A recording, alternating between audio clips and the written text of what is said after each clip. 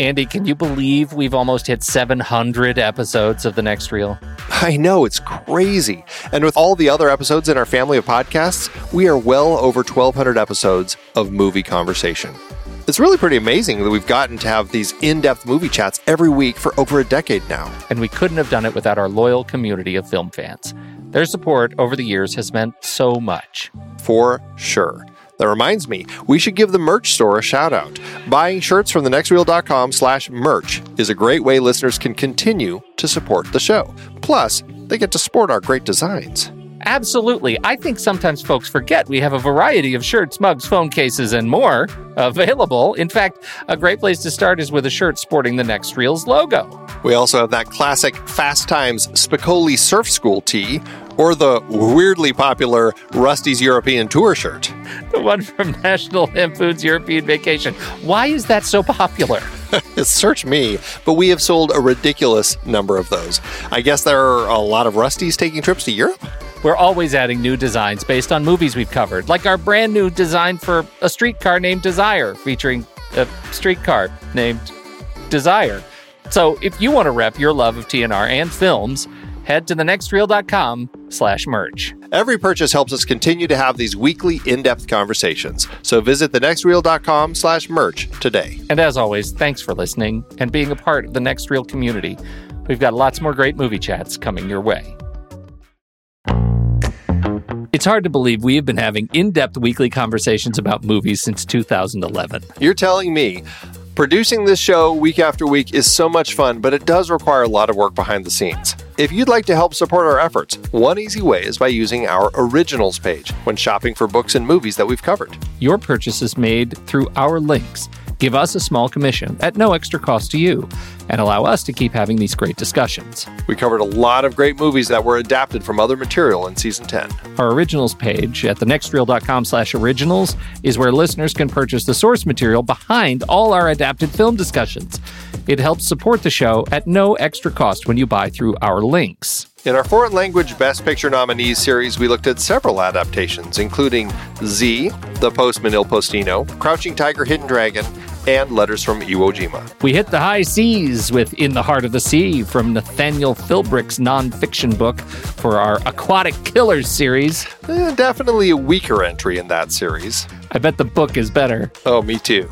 Remember, bonus episodes featured adaptations like Gone Girl, The Russia House, Ivanhoe, The Hot Rock, The Big Heat, and Naked Lunch.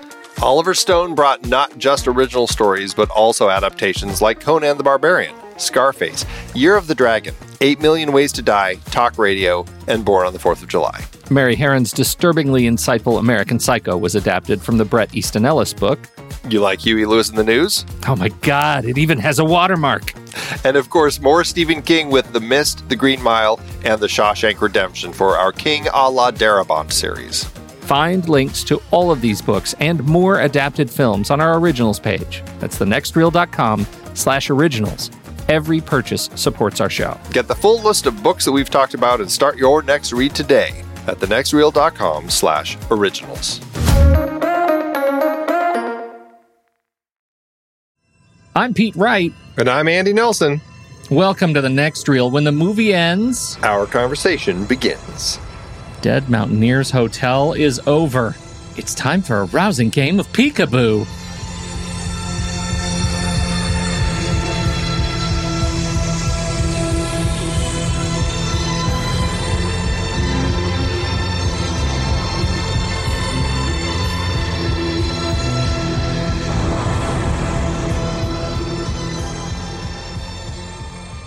I know there's a lot going on in this movie, but the only thing I think about when I think of Dead Mountaineer's Hotel is the guy hiding behind the sheet in the corner. You won't see me, I'm not here. Object permanence does not exist. La da da. You put the sheet down, you idiot. So that's funny. Pretty much, you sound just like the detective. Yeah. Andy, we have a longtime partner in the folks over at Letterboxd, but they didn't know it until very recently. How's that? It's like the silent partner. It is the silent partner. Does that make us L.A. Gould, or are they L.A. Gould? Elliot Gould was hot in the 70s. Don't forget. When wasn't he hot, Pete? That's what I'm saying. He was amazing. But what do we have now? We've consummated our relationship with Letterboxd, and it's really great. And you want to talk about it? Our friends over at Letterboxd, yeah, we're partnering with them, and we have a deal for anyone who is interested in upgrading their membership over at Letterboxd. Because, like a lot of great services, especially ones for movie lovers like Letterboxd, it's free. You can use it. You can track your movies. You can do all the stuff you want to do, read reviews, write reviews.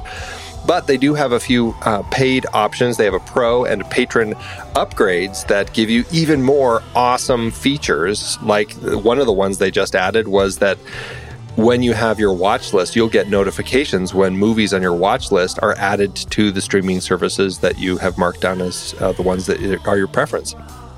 Fantastic new tool that they've added for paying members. Well, now you can get a 20% discount if you are using the code NEXTREEL when you purchase your pro or patron upgrade over at letterboxd.com. You can also go to the nextreel.com/letterboxd, which will take you right there.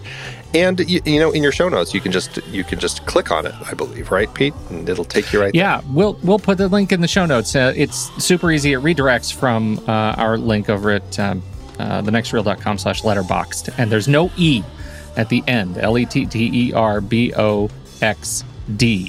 Correct. Although now that I say that, I'm going to go ahead and put another redirect with the E in it. I screw that up all the time. It could be like Vampire Hunter D. Maybe it's Letterbox D, and we've just been saying it wrong all these years. The whole time I've been saying it wrong. Anyway, we're huge fans of the folks over at Letterboxd, the work they are doing, and we just love the service. Frankly, I do it. I do it just for the look of the thing. You get a better looking profile. You get your top film header image up there. It's worth the price of admission for me, just for aesthetics alone. All the stats you get? I love all the stats. You know me and stats, yeah. Pete. I know. You're a real nerd for it. I think that you can expect we're going to be doing even more with Letterboxd now that we're officially in 2021. Holy cow. So we're excited about that. Nextreel.com/letterboxd.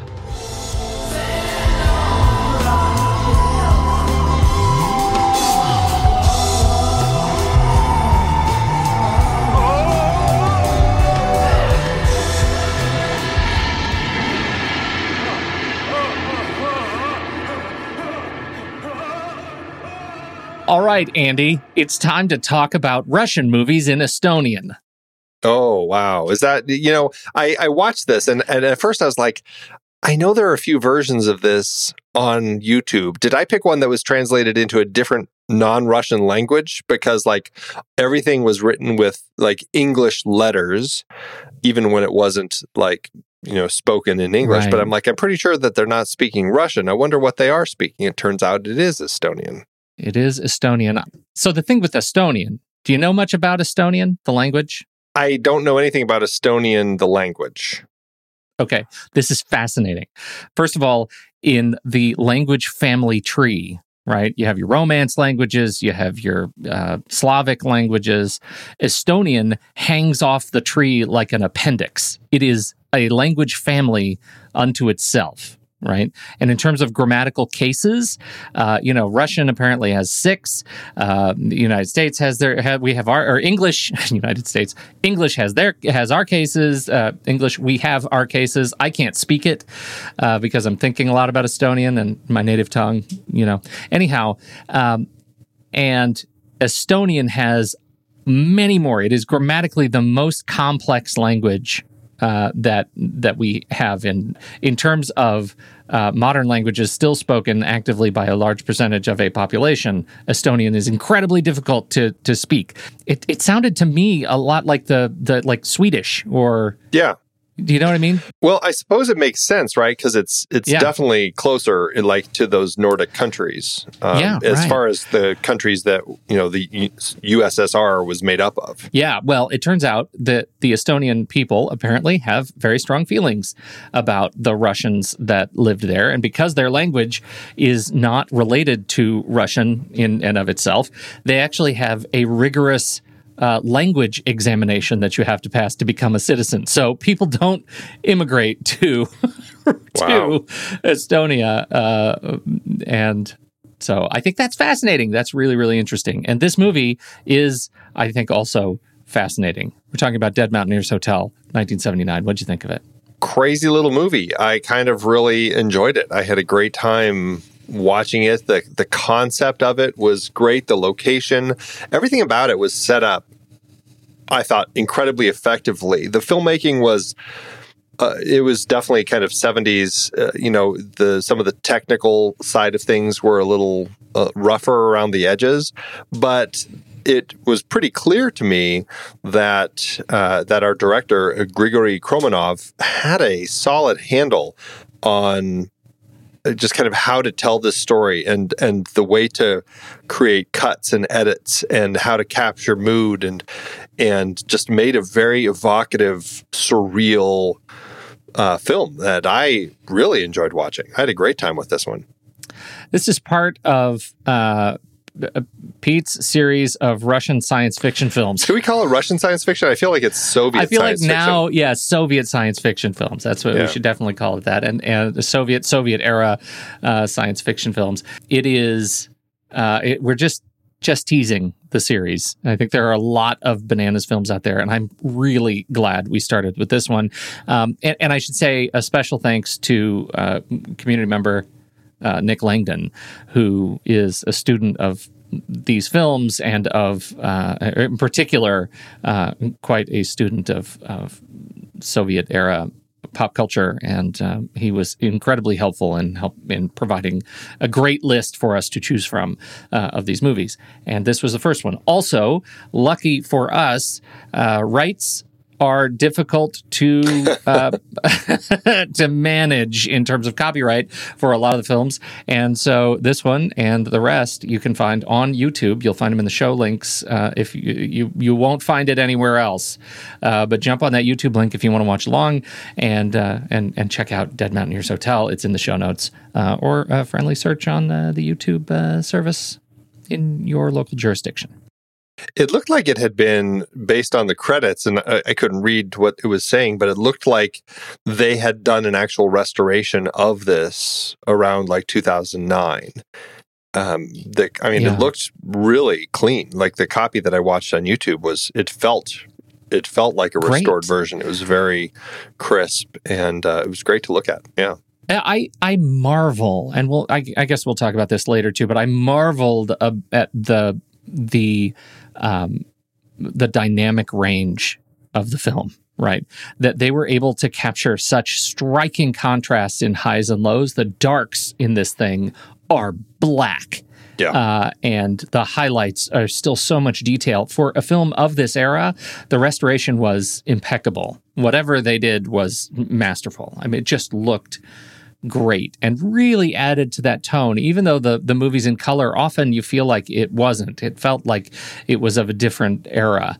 One might say alien, so to speak. Yeah. You might say. You might say something like that. All right. I'm with you. I really liked it. One of the things I was most curious about in terms of this series is that my sense memory is that Soviet filmmakers wore their sort of cultural sensitivities on their sleeves heavily, especially when viewed from the outside. So there was a lot of just more overt criticism of the state as in delivered by the arts, and I think that makes for interesting pictures. This movie subverts a lot of its own sort of internal tropes, the tropes you expect from the movie, right? It's a detective film. It's noir. It's science fiction. All of those things, and in its own way, it sort of breaks all of the expectations in favor of that criticism, which I think is really interesting. I actually think the movie is, I think it may, my hunch is it would surprise you that I really liked this movie. I don't think it surprises me. Really? Yeah, maybe it's just the fact that you picked the series. I just kind of assumed that you would really enjoy these, but... It's one of those movies that I felt like I normally would, I picked the series, but I was ready to hate all of the movies and love watching them. I was ready for that. Like, I just had girded my loins for that emotional experience, and I have to say I was very surprised by how much I like this movie. Is it perfect? Is it, its imperfection lies largely in the fact that it's now a bit dated, but I think it says a lot, and it was a lot of fun to watch. So, all right, where would you like to start? First off, I would just like to start with just the setting and the tone and what you get. Even just when the film kicks off, you get very just cold shots of big, like, mountains, like steep, cliffy, snow-covered mountains that are still, and you have this really fantastic kind of, I don't know if it is Moog, but it definitely is kind of synthesizer music that it almost feels like if there were, it feels like it could be alien instruments. Like, it actually feels like it works really well in context of it.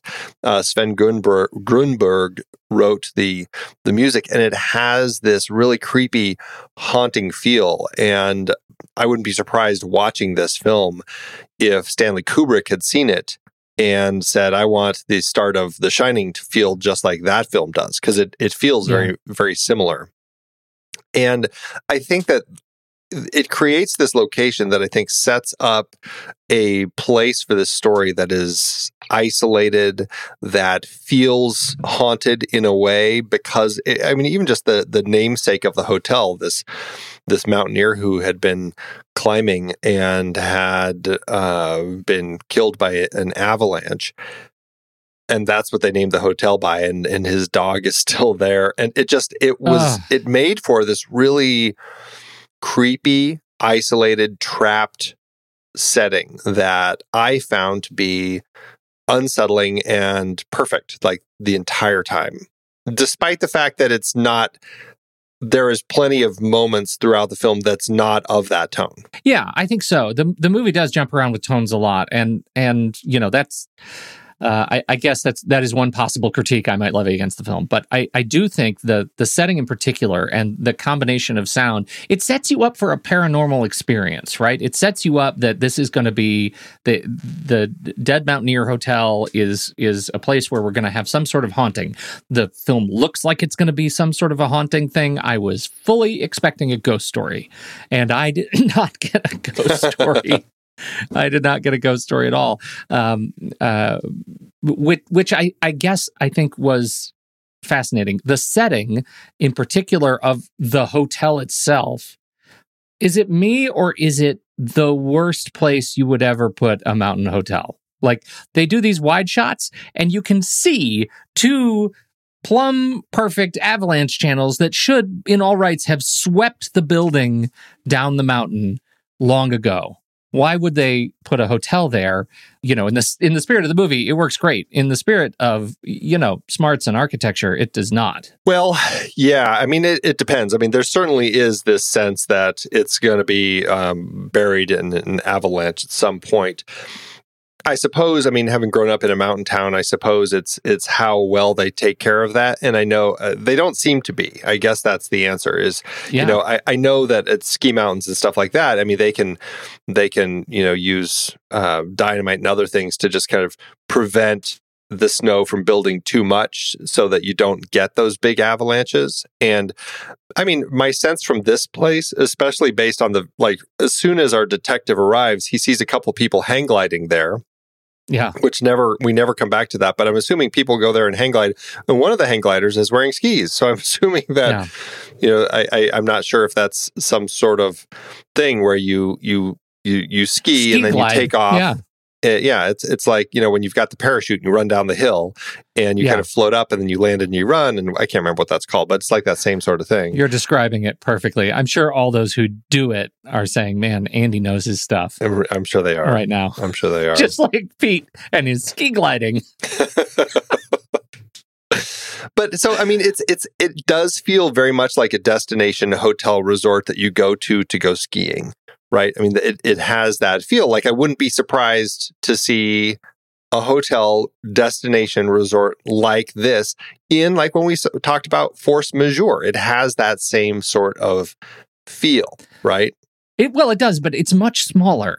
Smaller, I think and by our more experience, precarious. Precarious. There are seven rooms in the whole place. It's very small, and so it really. I just think that makes the entire experience of the movie. It works to its credit because everything feels fragile in this movie. Everything feels like it's just about to break, and we need that, right? We need that experience because as soon as we introduce our detective in here, we need to put him at odds very quickly because the movie's short. It's 80 minutes runtime, and we got to get to it.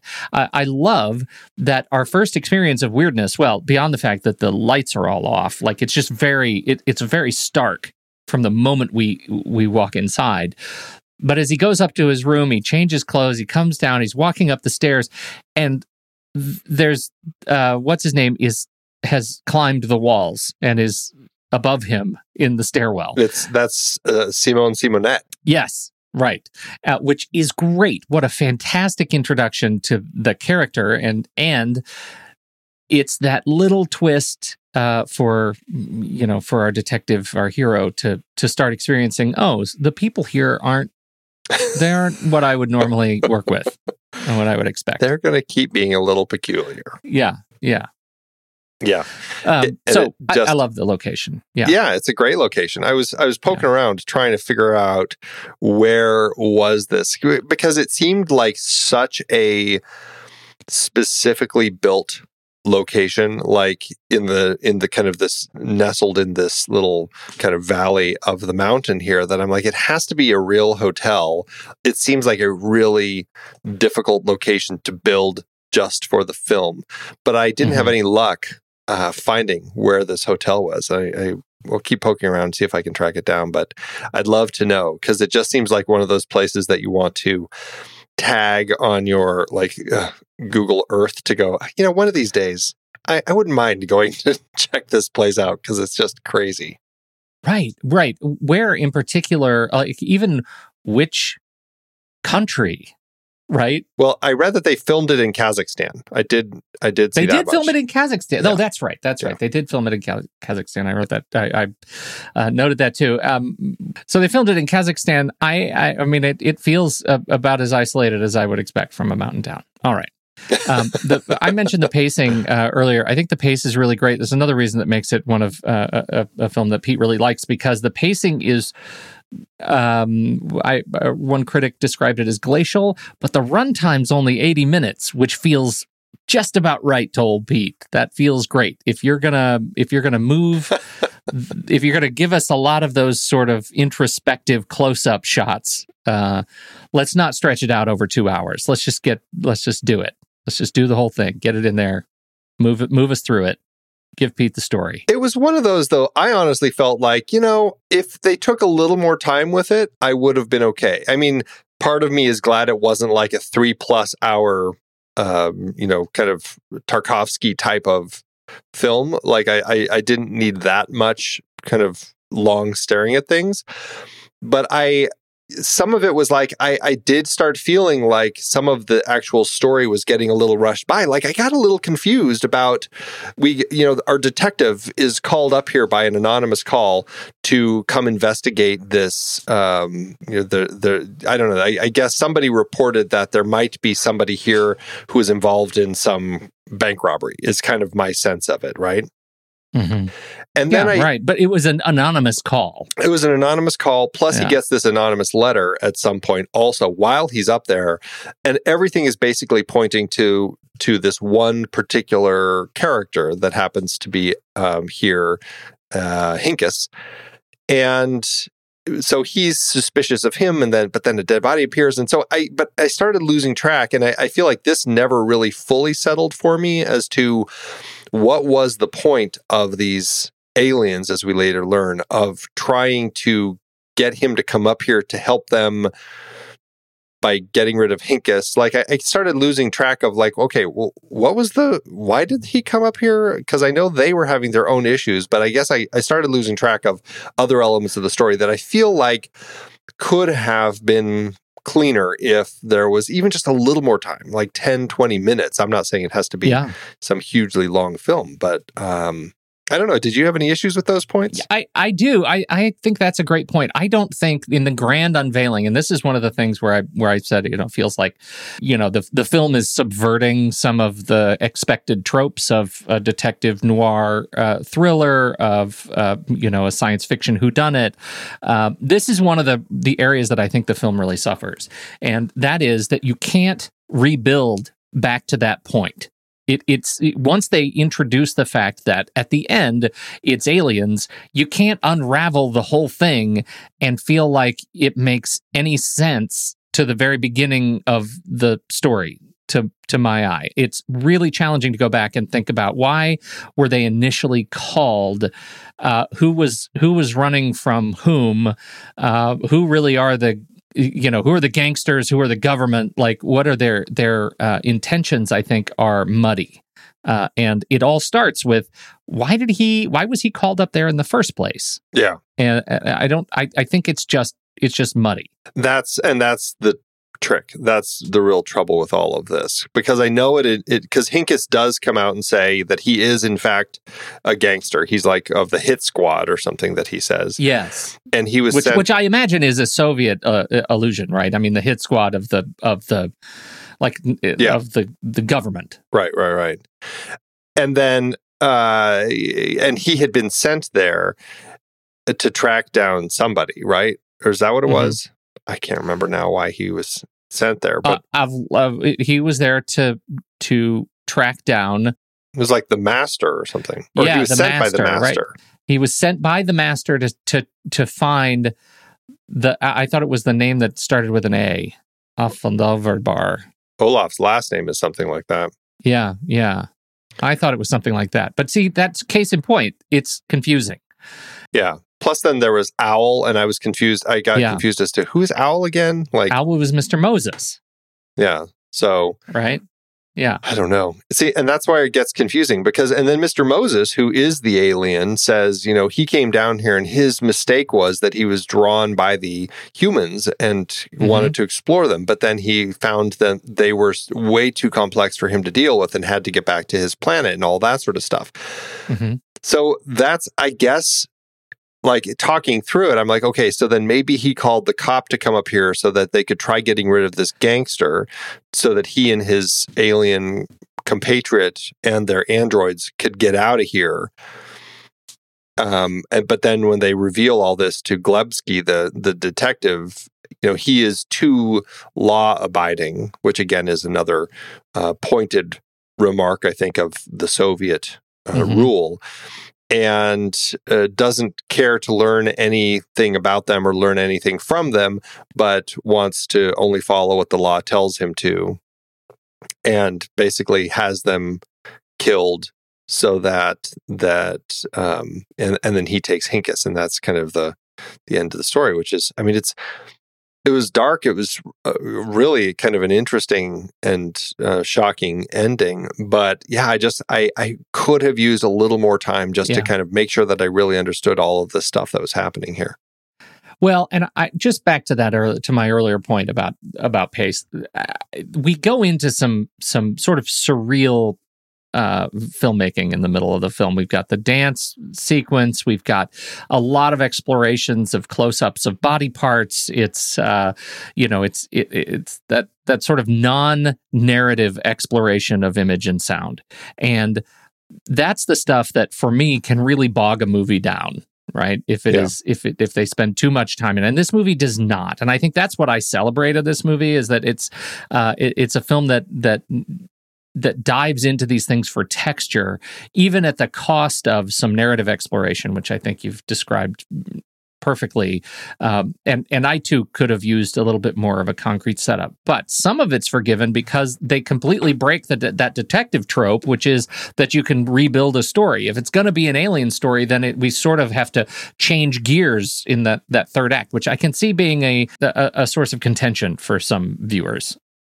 I mean, it can be. It's the way that the story is constructed, the surreal nature of a lot of that stuff because it also just feels like when the music is playing and they're dancing and everything, it has, I mean, it's like early 70s, like funk rock. It was like this really crazy music that they're jamming out to. And let's just say everybody around the world listened to some selections of terrible music from the 70s. That's this right. Movie, case in point. Very much so.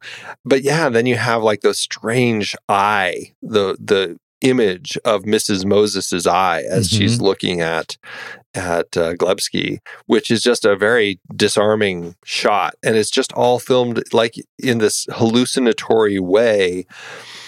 And yeah, so it's a disarming film because it keeps you guessing. Just everything is so odd. The people here, there's just such a peculiar mix of people, some of whom we meet, some of whom we don't. I know there was at least one woman that we see at the meals, and that's the only time we ever see her. But largely it's just, I don't know, I think it's a disarming film, but I think it's effective. And I think that's what makes it end up working so well is, we're following Glebsky and it's his story.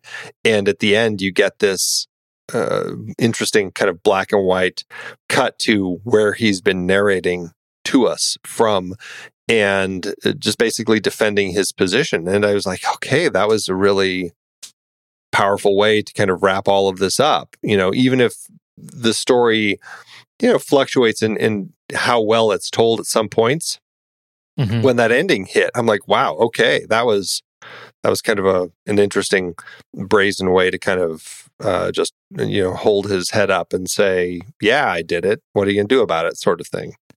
Well, yeah, I did it. What are you going to do about it? But I also had the sense that there was a curious bit of regret in his delivery there. Like there's a sense of uncertainty, which I feel like goes to, like, he's a good communist, right? He's doing his thing. But part of the exploration of the film is to challenge that, right? Is to challenge the Soviet fear of other, right? It's to challenge the exposure to strange new worlds. And in this case, strange new worlds is, gender fluidity.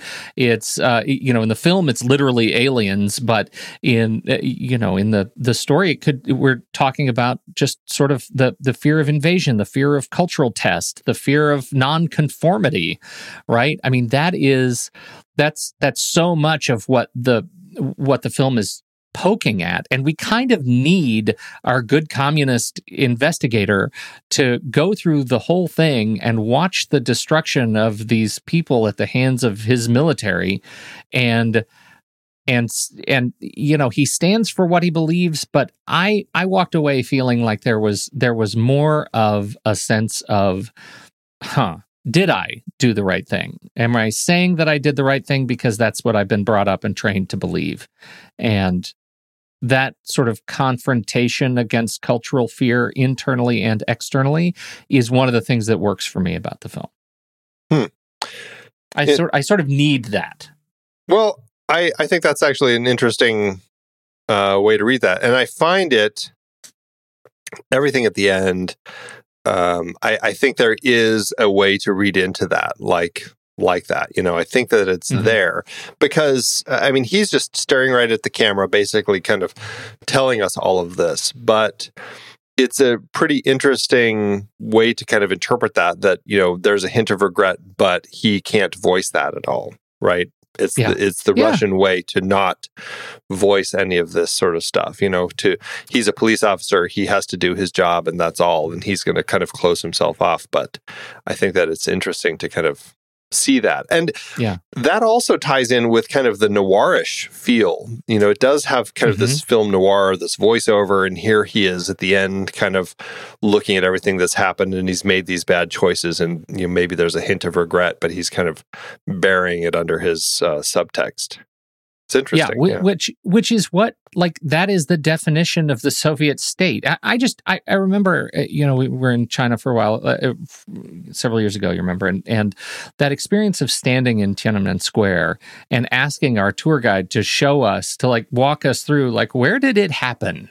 Tiananmen Square, right? Like, were the events? And to have him look at us and say, I can't show you, I can't point, but it's going to be right over my shoulder. because he's being watched all the time. That's the authoritarian state, right? That's what these things are. So I'm sure I am watching this movie with my notoriously, Western eye, and I am reading a lot into that subtext. But I also know that you don't make a movie like this. You don't make a movie that pushes the bounds of gender nonconformity, fear of the external. You don't leverage the sort of Estonian folklore, cultural fear of body snatching and the homunculus, just sort of creature under control of the other. Like, those are things that are rooted in testing and pushing against those that are in positions of power, and I think this movie, this movie executes that. This isn't a state propaganda film by any stretch. No, and we need that character to go through this, and in many ways to as the please let my life serve as a warning to others. Right, I'm a member of the state. Look at what destruction I hath wrought. Yeah. I had destroyed potentially mankind's greatest discovery because of fear. That is the lesson of this movie. We learned there are aliens and robots, and I had them destroyed because I'm terrified, and I represent the Soviet state. That's what this movie is about. Yeah.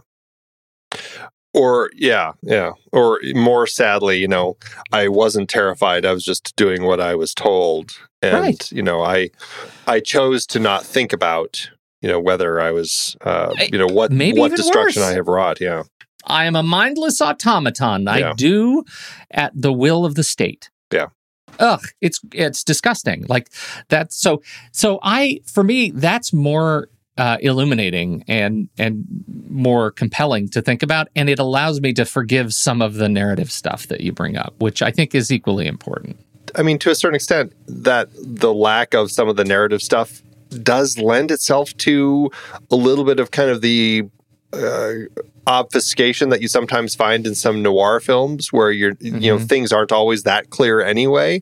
Likewise, it helps with kind of this surreal tone that the film has. So to a certain extent, I mean, the film might work better because it's not being as overt. Yeah, right. Leaving the door open to some of that oblique interpretation makes it interesting. Yeah. And it's based on material by the Strugatsky brothers, Boris and Arkady, and they also wrote stuff like Hard to Be a God, which the film version of that I found just like a dense wall of mud that I just didn't want to wallow through. It was difficult. Rough. It was a difficult one. But they also wrote the material that Tarkovsky's Stalker was based on. So they definitely have this sense of tone. And I think they're enjoying what they can do in this science fiction realm to kind of explore these messages. It's pretty interesting. Well, I think so too. And one of the academic resources I was looking at, this quote that this is that their original book, which it was interesting. I think it was called, one of the adaptations was more directly called Inspector Glebsky's Puzzle, not Dead Mountaineer's Hotel, which I think is I don't know if that changes the view of what the movie is about. It sounds more innocent, right? Maybe more approachable. And that the brothers Strugatsky, that their mature prose is a response to Brezhnev-era intellectual malaise and their prologue to their later critiques of Soviet society, right? Like this is a critique to the state and not a love letter by any measure. Yeah, really fascinating. I found it to be an incredibly fascinating story. And I love these sorts of stories, right? I love that during the period in our country, we were getting stories like The Crucible that was talking about kind of kind of the witch hunt that was going on within our country, but told through a story of kind of a historical fiction looking back at the Salem witch trials. Same thing here, the way they're using science fiction, which is such a great tool anyway to do these sorts of things, to look at what was going on in kind of the Soviet-controlled parts of the world at the time. I just find it really fascinating. Where do you stand on zombies? Because we've got the noir and we've got the aliens, and then there's a bit of a digression where we speak a little bit I'd say academically about zombies in the movie. Yeah, it was a strange moment. He's talking to the hotel manager at that particular moment, Alex, about things, and Alex brings up this whole idea of zombies and how some countries in Africa have found ways to bring people back from the dead, and they're zombies. And he mentions that it's this possibly a third state of living organisms. And I was like, okay, is this an alien movie? Or are we in zombie territory now? Like, where are we going with all of this? The fact that he brought it up, though, in context of everything else that's happening, I found it to be very interesting because I kept thinking about it, like, why did the zombies come into play here? And I was like, especially when you look at the way the ending plays out with our detective making the decisions he makes and the way he speaks to the camera, are we implying that some of these people might actually be the zombies and they're just, they are unable to think for themselves anymore, and they have a dictate that they have set before them and they just follow that? Yeah. I think that's a really good way to approach it. There is a critique of those who are mindless in the movie and those who are active participants, and the aliens and their robots are very much doing their best to be active participants in the narrative. And I think that's part of the critique is what are you going to be? Right? What are you going to be in this whole thing? Are you just going to be controlled? And it goes back to, I do want to read this bit about the Krat. Can I read to you about the Krat? The Krat? I haven't heard of the Krat, so I'm curious what this is. Estonian folklore leans a lot into the idea of host-taking and shape-shifting. The Krat, for instance, is a creature born of hay and tools brought to life by blood to work for its master. A sentient used to dig, run chores, exist as a slave imitating human life, but being only a homunculus to the will of whoever would deal with the devil to will it into existence. So we have a couple of ways to approach this, right? This sort of dive into Estonian folklore as root for some of the character decisions, and one of them is that we're facing the question of zombies, which I think you can make the same sort of allusion to the Krat as this sort of historical zombie, not reanimated dead, but animated objects as a creature of evil. But we also have this as an allusion to the detective, right? Are you just working at service of some other party without the ability to make your own conscious decisions? And I think that's a really interesting thing to force him to look at, to address, and the extent to which he does or does not over the course of the movie, I think is to your eye, but I think it's really fascinating. This comes from Matchbox Cine, a fantastic piece on this film from the folks over at Matchbox Cine. I don't know. What do you think? I love that idea. I mean, it's an Estonian film. It feels very much, kind of that world, and just I find that to be a really interesting idea that they may have pulled from some of their own mythology to kind of lend to the story a bit. I find that to be, I don't know, I feel like there's a lot of interesting things going on in this film, and it's short enough where I feel like, this is one that would be a fun and easy one to revisit and just kind of see more of what's going on with all of this. Well, also one that I don't feel you have to fear too much introducing to other movie lovers, right? No, because it's not like Hard to Be a God, right? I mean, it's one that actually gives you a lot of really interesting things to think about. What do we know of our fair director, Grigory Kromanov?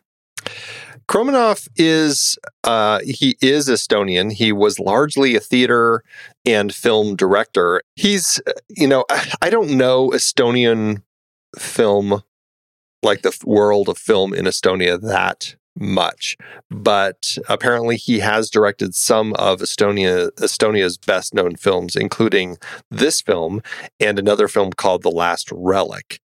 And he also did another film called Diamonds for the Dictatorship of the Proletariat, which is a detective story. So he seems to be kind of in that realm. And I'm not sure about The Last Relic, if it is also kind of this same kind of detective sort of thing.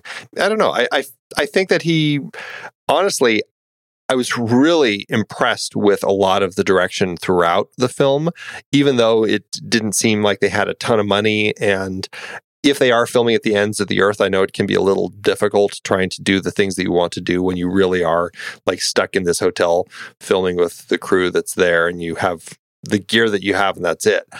But I felt like the shots were really creative. The lighting worked incredibly effectively. The setups, everything was clean, and it worked in context of the story. I was just constantly impressed with what Kromenov was doing here. Just a few examples. There was a shot or a sequence when the detective comes in and is talking to Brune about the disappearance and the actual death of Olaf, and she had been Olaf's girlfriend / lover, and she totally falls into despair, and it's just like the way that she's shocked and everything, and then she has this recollection for him about the last time that she saw him and they were together in the room, and then the avalanche came and he like shoves her out of the room, and the way that the shot of her getting shoved out of the room and it cuts to her reaction shot, which happens to be back in the room with the detective as she's telling it, it's just like it was incredibly effective cinematic storytelling, the way that that whole scene was constructed. So I really was impressed with everything that he was doing here. Died young, died at 58 in 1984, but I do want to put a movie on our watch list because this sounds like something we would be interested. Diamonds for the Dictatorship of the Proletariat, you mentioned. The year is 1921. Lenin and the Bolsheviks have just defeated the White Army and ended the Russian Civil War. However, valuable diamonds that belong to the ousted royal family are beginning to disappear.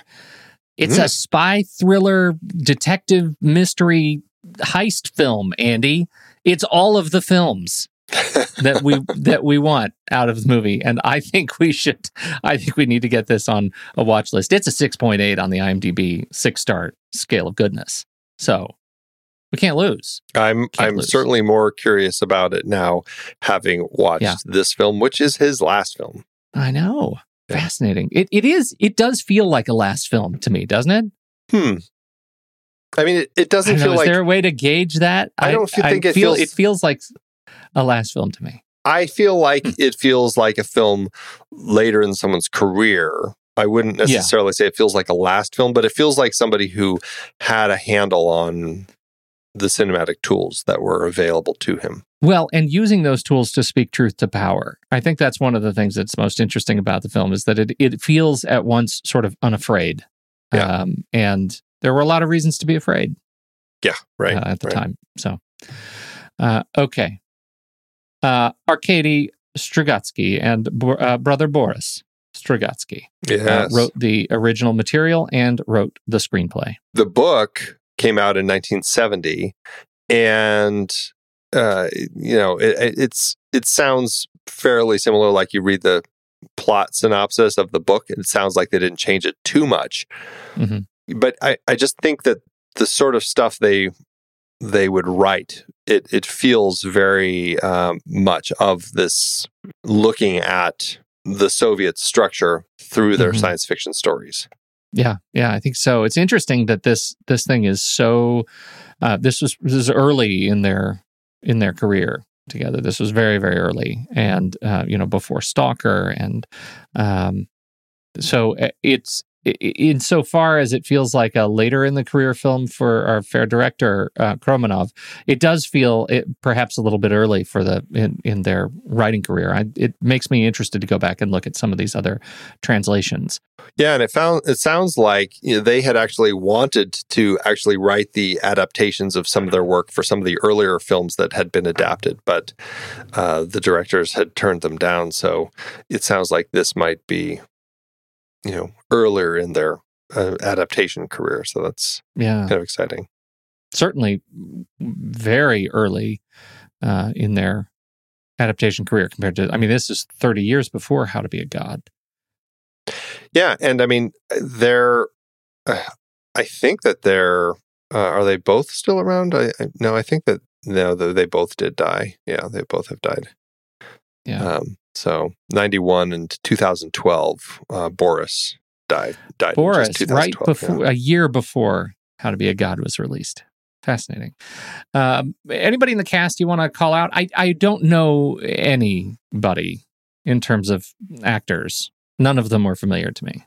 No, nor I. But I did like the look of all of them. I thought Uldis Puchitis? I don't know. Puchitis? Looks like, it sounds like a disease. Uldis Puchitis. Yeah. Played our Inspector Glebsky. I loved his face. I thought he was really fantastic as the detective. I thought he worked really well. And when he had that little talk to the camera, the monologue there at the end, it just in the black and white, I was like, he has got a great face for black and white filmmaking. It was really nice the way that he fit in there. I think the same thing can be said of Juri Jarvet and Lembit Peterson as Alex Schnuvar and Simon Simonet. Both of them fantastic. And even Hinkus, when we first meet Hinkus on the rooftop, he's wrapped in furs because he says he has tuberculosis and he needs a lot of outdoor air, fresh air.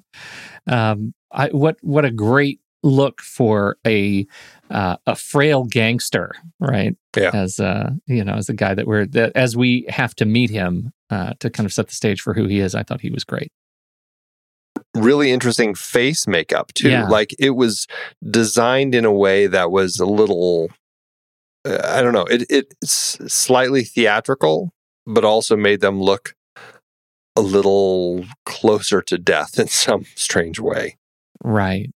And that Mrs. Moses, when she loses her hair.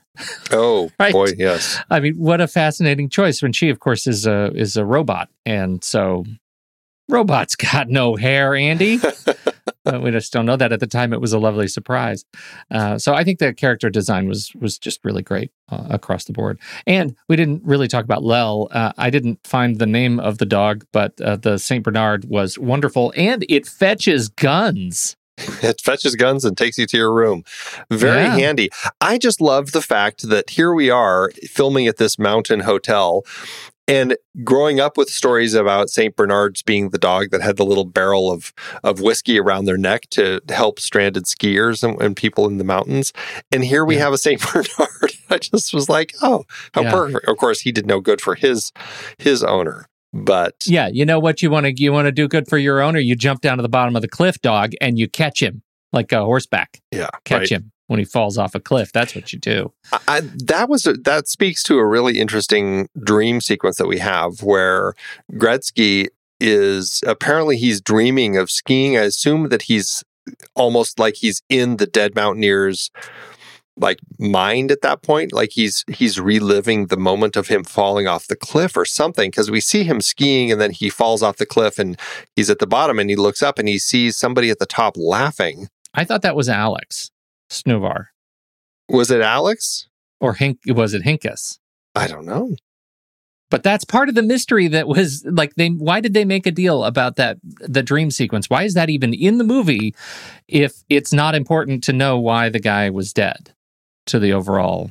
So that's what I wonder. Yeah, and we have that moment where Gretzky is watching the news and it's like a burning building and you just keep seeing body after body, and it looked like real news footage. I don't know if it was or not, but it looked like real news footage of the firefighters trying to put a burning building, like a high rise, out, and people are making that awful decision from up high of avoid getting burned by jumping out, and you just keep seeing body after body falling to their deaths. And it's like, is this real news footage? And if so, why are we watching this? And how does it fit into the story other than making it even more unsettling? Yeah, I guess. And that right there, I mean, it goes back to that point of incomplete narrative elements that makes this not a 5-star movie for me, right? That there's enough that just doesn't quite work that I feel like it's not a perfect film. but it's a great exploration. Juri Sillart is behind the camera, and we've talked about the camera work already. I think it's really great, given, as you say, what they were working with.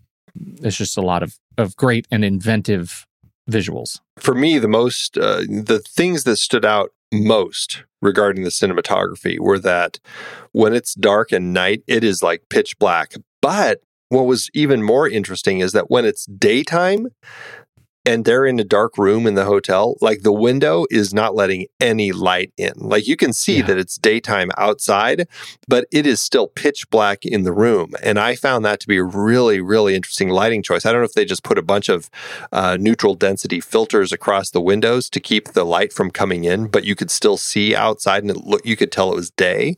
But it made it feel so cold that I was so impressed with all of that, because for a hotel that's way up in the mountains in the middle of winter, it felt cold. Like when you're looking at the sun, it felt like a cold sun. Like nothing felt warm in this film. And I was really impressed that the cinematography really emphasized that so incredibly well.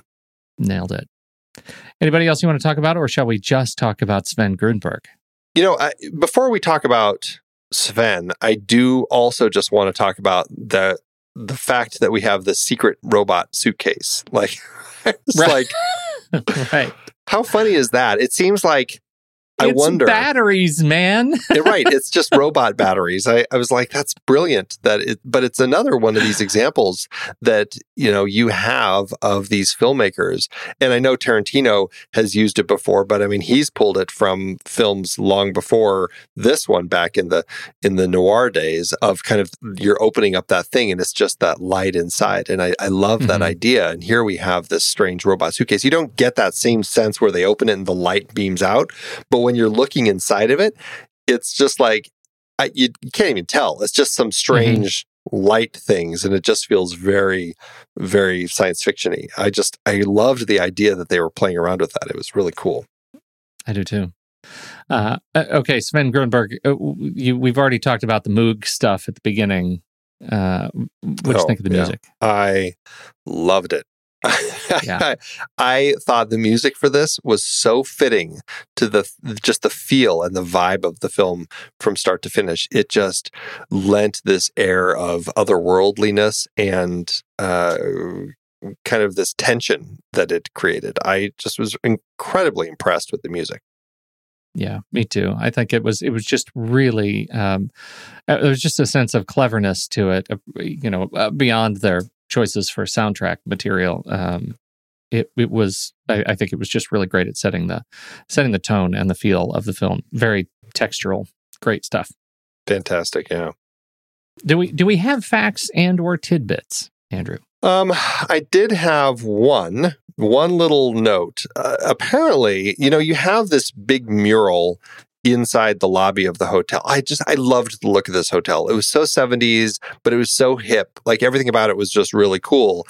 There's this huge mural inside that when we're talking to Alex, the innkeeper, he's talking about how it's a portrait of like the dead Mountaineer, this person who had actually died. And it's a picture of him, and his dog sleeps on the kind of the dais underneath it and everything. But it actually is of, it's Chuck Close's mezzotint of the artist Keith Hollington. There's apparently, it's designed to match the version in the Pace Gallery in New York City. So I thought that was kind of an interesting little bit of information. I think it is interesting. Just as interesting, Andy, as the other adaptation we haven't mentioned yet. Yeah, right? Did you ever play the video game of this?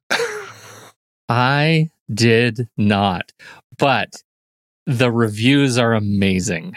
Right? Yeah, it apparently is terrible. What's funny is I feel like I actually had heard of this game before. Like, I started watching it on YouTube, like watching it play out, and I'm like, I totally feel like I've seen like the trailer or something for this game.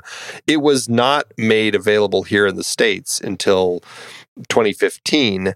I think before, or I should say in English. Before that, I think it was done in German or Russian. But they say it's notoriously awful. Basically, you spend 5 hours, as this person says, quote, doing chores in a hotel before having the entire plot narrated during the last 20 minutes, apparently due to funding being abruptly cut. Yeah, it just turns off. And people who don't recommend it on Steam are legion. Apparently, it's not just at the end where the thing falls apart. There are some just very strange choices in and around, display. You can only run it at one resolution, 1024 by 768. Can't change it, but that doesn't matter because the game breaks in the first 5 minutes, and you likely won't be able to finish. So. There are some pretty serious bugs in it, but there are some successful walkthroughs on YouTube that you can watch, and it is fun and familiar for about 3 minutes, and that's all you need. You'll get it. You'll get the point. So I'm one of those people. I really love gameplay, like run-throughs, like straight, like speed run videos and things like that. I just really get a lot of satisfaction out of them. So for me, this is enticing stuff. You're my much favorite. I can't wait to watch someone do chores for 5 hours. Right. For That's 5 hilarious. Straight hours. All right. How to do it award season. This is one of those ones where it did get some nominations and awards, but it's the sort of place where you're getting them all. It's not the Oscars. It won Best Cinematography at the USSR Film Competition, Shostka, in 1979. Won Best Cinematography also at the Estonian SSR Film Festival in 1980. And that was Yuri Silart for both of those. And Best Art Design for Tonu Virve at the Estonian SSR Film Festival. And a jury special prize for Novel Expression in Film Music for Sven Grundberg at the Estonian SSR Film Festival. That's fantastic. All outstanding. I'm glad to see that there is some award recognition. All awards that make sense. All awards that absolutely make sense. I am curious how you're going to handle the numbers.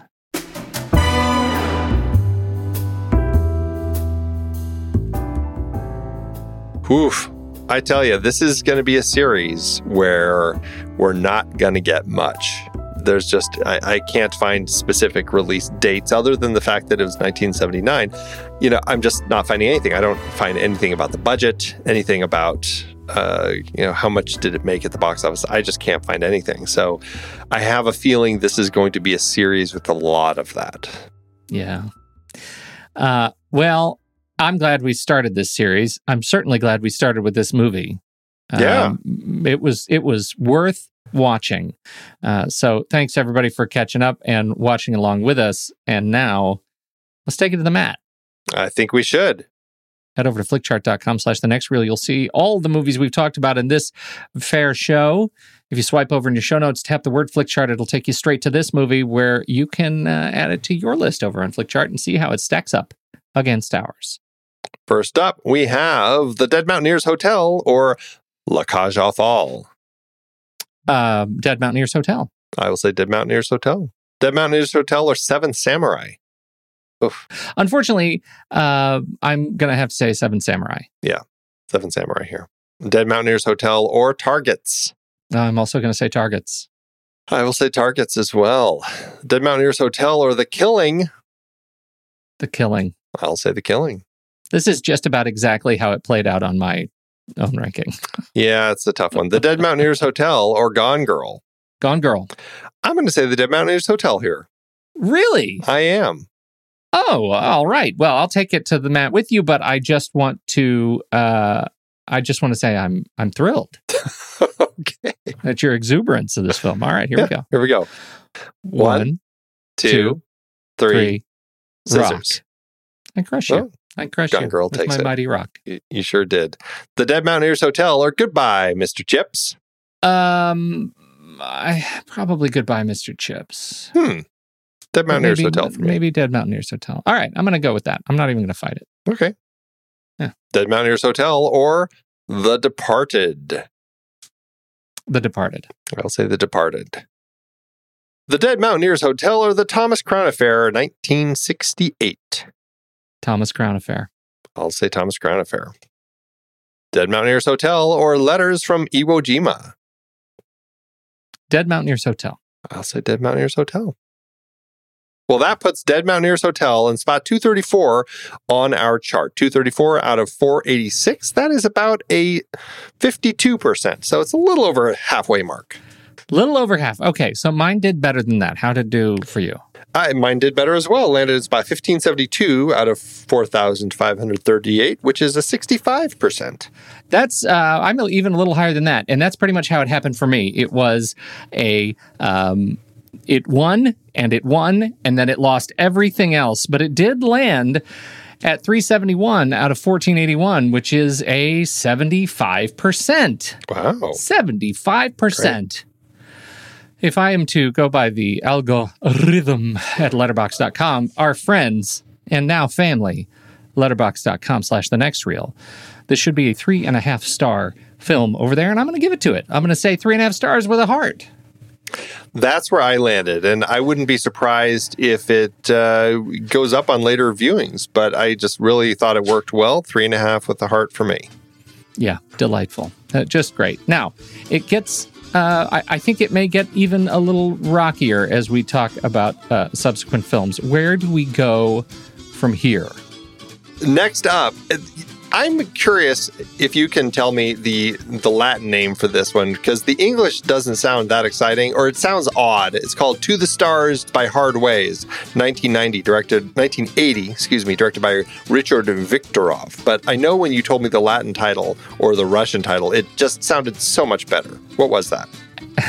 Per aspera ad astra. Yeah. Per aspera ad astra. Yeah, it sounds great. That sounds like a movie you'd want to watch. To the Stars by the Hard Ways. No, that's like a Hollywood tour of the celebrities' homes, is what that is. There's somebody on Letterboxd who actually they listed every title that they could find for this movie. This is Beryl Parkey.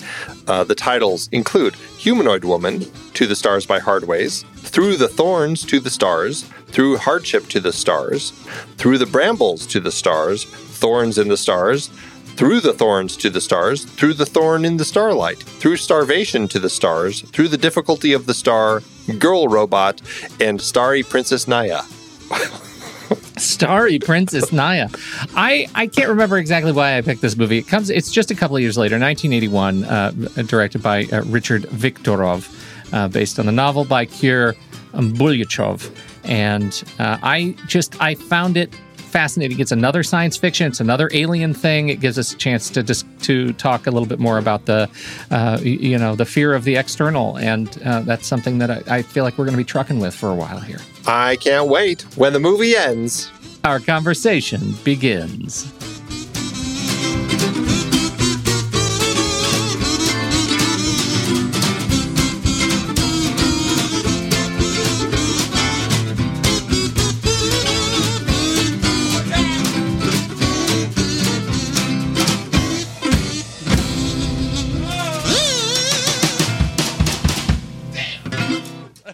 Letterboxd giveth, Andy. As Letterboxd always doeth, Pete. Letterboxd certainly is going to do it today. This is how much we love Letterboxd. We're going to read Letterboxd reviews instead of Amazon reviews, and let's see what some actual doggone film fans have to say about these movies. Because we're not going to be talking about the DVD delivery. No, we won't be. For sure. Let's see. You went high? I did go high. Why don't you go first? I have a 5-star by Mazen Kaiser from just earlier in 2020, who had this to say. Yeah, but who says it wasn't gangster aliens, huh?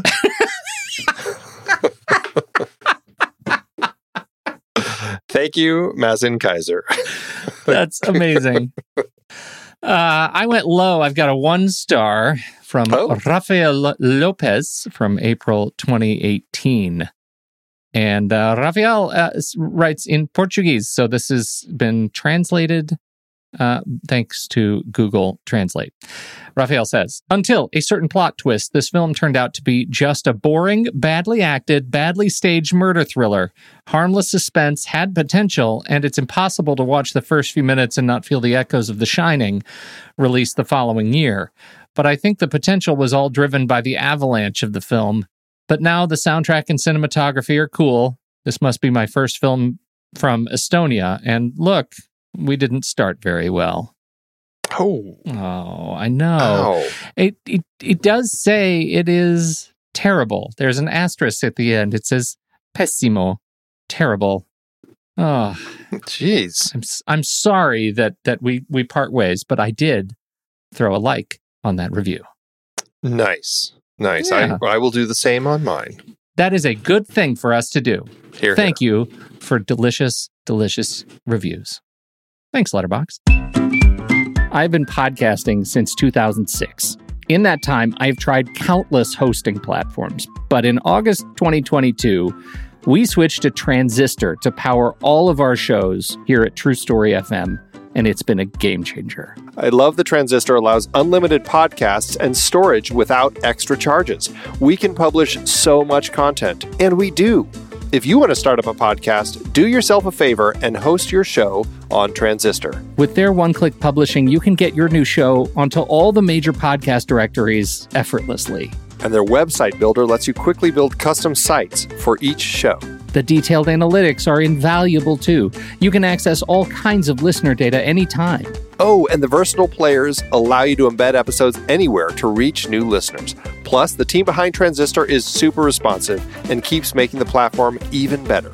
After using countless hosting services over 15 plus years, Transistor has been, hands down, the best podcast partner for us. If you want a hosting platform to take all the worry out of getting your podcast out into the world, go to thenextreel.com/transistor and check it out. Support our show and support your own show by going to thenextreel.com/transistor. Start growing your podcast today.